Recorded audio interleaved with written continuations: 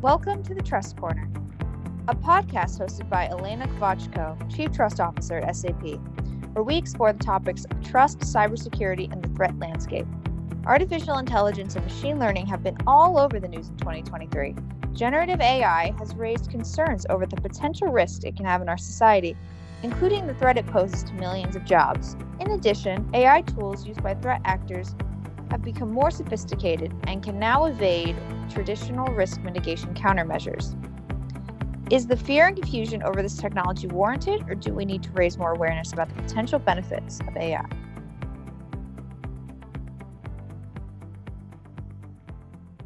Our guest today is Victor Riberbelli, CEO and co-founder of Synthesia, the world's leading AI video creation platform for enterprises, as they describe themselves. Victor has been involved in technology entrepreneurship for the past 10 years and co-founded Synthesia in 2017. He combined his technical, academic, entrepreneurial excellence, and now they're pushing for boundaries of what's possible using AI while striving to pioneer the field in an ethical and responsible way. Welcome to the Trust Corner, Victor. Thank you, Elena. Thanks for having me. Well, tell us about your background. What interested you about AI? Yeah, so I think kind of my path towards founding Synthesia probably starts in like my childhood. I loved computers from a very early age. I especially loved sci-fi, loved playing games, loved the kind of the frontiers of technology, if you will. And in my teenage years, sort of figured out that my interest in computers could be turned into a career, which I thought was pretty awesome. I could do work on the internet and actually make money on it, which was very exciting. So I built like e-commerce stores for local businesses and things like that. And then from there, graduated into the Danish startup ecosystem, where I worked for 4 or 5 years, usually in like product and growth roles, never as a founder, but usually as like number second or third in command. That was really fun, learned a lot. Was part of building some things that worked really well and some things that didn't work so well. But during that period, figured out that I wanted to start my own company. But I'd also learned that I wasn't super interested in like building accounting software or like business process tools. I really wanted to do something with something that felt a bit more sci-fi, a bit more kind of interesting to me on a personal level. So I moved to London when I was 25 and basically spent 9-12 months on just getting to know a bunch of people who are much smarter than myself, lots of professors, PhDs working in AI. And I got very interested in this idea of using AI to actually create content. Today, I think most people think of that as like generative AI, which of course have had a huge moment in the last 12 months with AI, not just being able to predict or analyze data, but actually generate new data. And so I met the Professor Mathias Niesner, who's my co-founder today. He'd done some of the seminal work in using AI to generate video content. And we got very excited about what this technology could do. We knew it was very early, but I think we kind of saw the sparks of something much, much bigger. And then we built a thesis around, we think this technology is going to change how we produce media, not just video, but any type of media from text and audio and speech, video. And that we felt it was interesting enough to build a company around it. This was back in 2016. We decided to form the company. And then in 2017, we kind of found the initial team, the first investors, and then we embarked on our mission to make video easy for everyone by building AI technology to help people make videos from behind their desk and not having to go out and use a camera. That's fantastic. So I guess what role do you think Synthesia will play in this overall transformation of the video industry using AI? I hope we'll play a big role. I think it's all these technologies are so early still, which I think is important to remember, even though we are all very amazed at the capabilities of ChatGPT and Synthesia and all these other cool things that we're seeing right now. We want to build the company that's all about enabling people who've never been able to produce video before to produce video. And I would hope that that's how we make a mark in the world. I think there's going to be lots of really cool technology for Hollywood producers and video production professionals who are already great at making video. And maybe we can also help them. But what I'm most excited about is actually helping everyone else. So your average office worker, turning them into directors, or average consumers, giving them the powers of AI to make really awesome content. So I hope that's how we're going to be remembered when the history books is written someday, that we were the company that really enabled everyone to become a video producer. A bit in the same way maybe that PowerPoint kind of turned everyone into somewhat of a graphic designer, right? Not a real graphic designer, but like most people today can find their way around PowerPoint and make something that kind of looks okay. which is something I think we take for given a little bit. Like if you go 20, 30 years back, most people's job was definitely not to be creative and make visual slides, right? But that's sort of normal for us now. And I think making video will be as normal as making PowerPoint slides in the not so distant future. Fantastic. Victor, in our podcast, we have explored the concept of trust from different angles. What does trust mean to you as it relates to AI, Synthesia, or your industry? So building this technology is really powerful. I think most people definitely have seen in the last 12 months. And for us, it's always very important to not just build an important company that creates lots of value for people, but also one that does it in the safest way possible, right? With a strong kind of ethical foundation. So when we found the company, we did it on our ethical framework, which is called the 3Cs, about consent, control, and collaboration. And those are kind of like 3 principles that we make decisions off on. I think in general of trust and AI in 2 dimensions. One is how do we secure Synthesia against misuse and harm, and what can we do as a company to sort of outside of the sphere of our own influence, help these technologies be integrated in society in the best way possible, right? But if we start with Synthesia, the company, the first one is about consent, which is fairly obvious, but like we'd never create an avatar, never create a voice of someone using their likeness without their explicit consent. And this was, for example, for us also means that even though a lot of people want to come to us and make like a satire video, not for like necessarily for malicious purposes, just for fun, we will say no to that because we don't have the consent of that celebrity, for example. The second one is control, which is around controlling your data, but also around us actually having control of the technology, which means that we take a very strong stance on what kind of content you're allowed to create on Synthesia. So we have around 10% of the company work with content moderation and AI safety. And what that means in practice is that if you go to Synthesia and you try to create videos around conspiracy theories or, all kinds of things, you're not allowed to make videos about hate speech, financial advice that may be dubious, all those things. We actually monitor that and we block you from making that content. That's quite a big effort, and it's definitely really hard. But that's something we all feel really strongly about. And we also, in how we do content moderation, we actually kind of reach further than we have to do from a legal perspective. Like there's some category, like gambling, for example, it's not illegal to gamble, right? It's also not illegal to talk about firearms, for example. But those are 2 examples of categories that we've decided to restrict because we think it's better for the world that, we roll out these technologies with 100% safe use cases, and then potentially as time goes on and these kind of videos become more normal, we can loosen that a little bit. But that's really important for us. And then the last one is collaboration, which really just is about doing what we can for the ecosystem and the world to make sure that AI in general is deployed safely. So I spend a lot of my time speaking with governments, media organizations, other AI founders, not because I have all the answers, but hopefully, we can provide a perspective and help educate the people who need to do regulation and decide on their own safety standards. I think it's really important to get regulation in like quite quickly.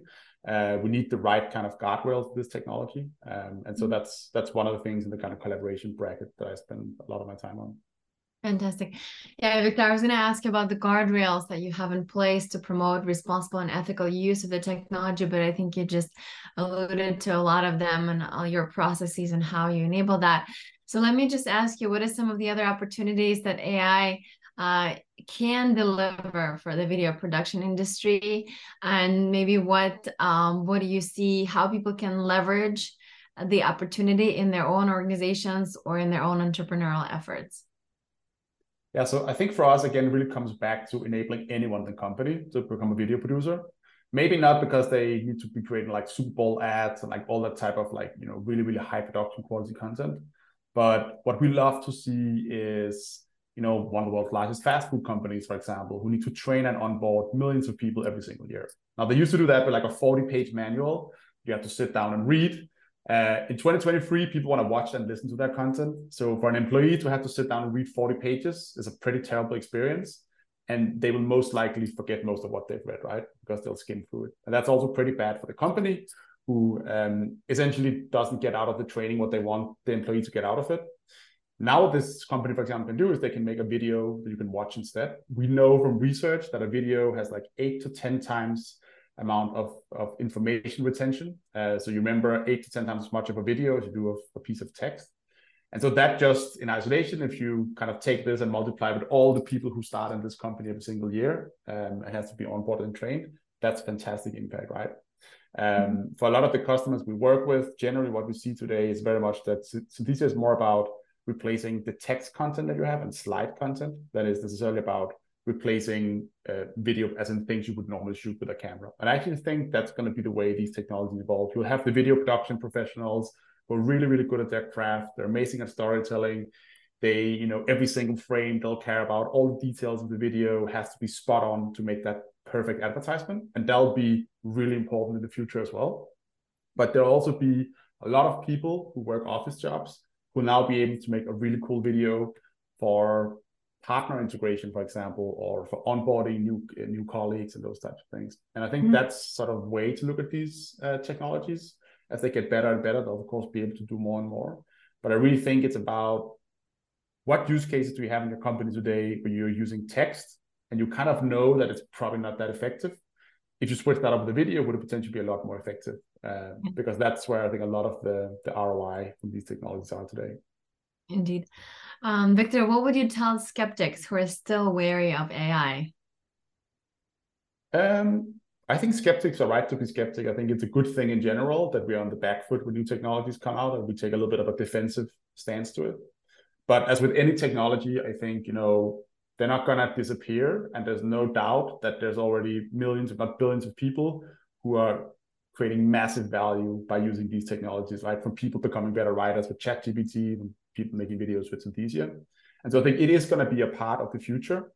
And I would advise everyone to sit down with these tools, play with them. The good thing about generative AI is that it's really easy to try it out, right? Like when you just go in, see if it works, whatever you're trying to do, play around with it, have an open mind, and just see where it can make your life easier, right? A lot of the tasks that these tools are good for today is actually things I think most of us don't enjoy doing that much.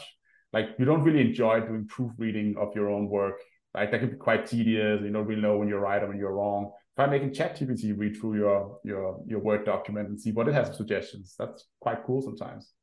Same thing with something like a video, right? If you're used to creating lots of Loom videos, recording yourself, and you're super frustrated because that's much harder than it sounds to record yourself, try Synthesia, see if that maybe is a better part of your workflow.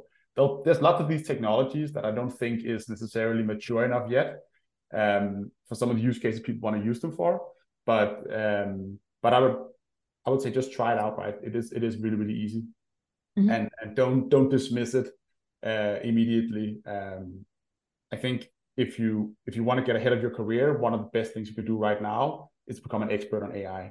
Not necessarily like how to write the algorithms, but how to actually use this in a work setting. Don't dismiss it, try it out. That's great advice. Thanks for that, Victor.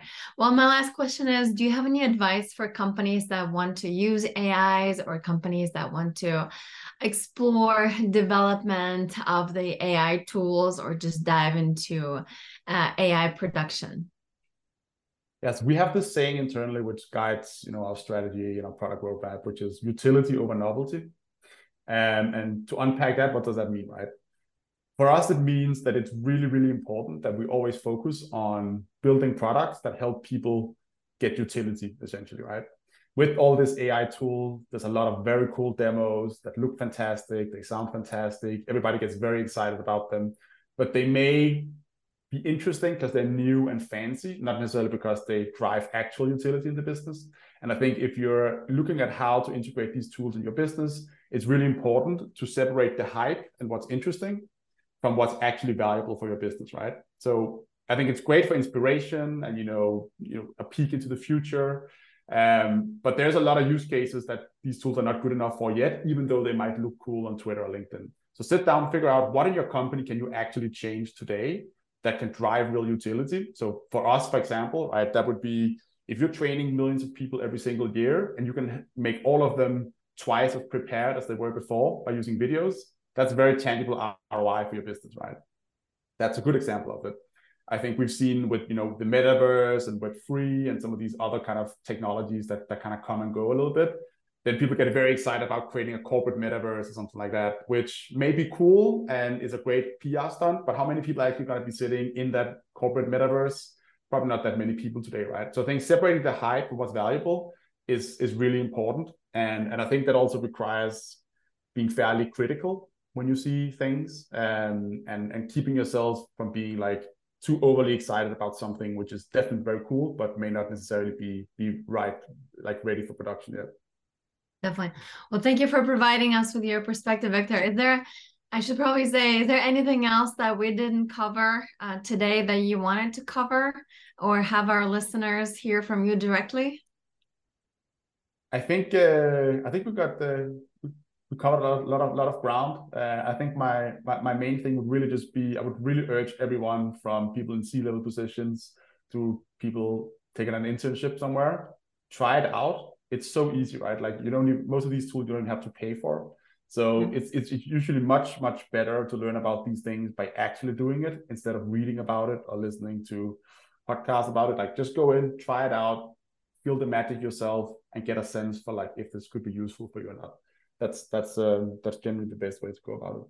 Yeah, fantastic. So be practical with it. Explore for yourself, play with it. Great. Well, thank you, Victor, once again for joining us today. We learned a lot of great things from you and practical advice. So we hope that this is going to be one of our first episodes focused on AI, and we're going to inspire more of our listeners to explore and to have AI as their co-pilot, as their right-handed assistant in the work that they do on a daily basis. So thank you for joining us today. Thank you for having me.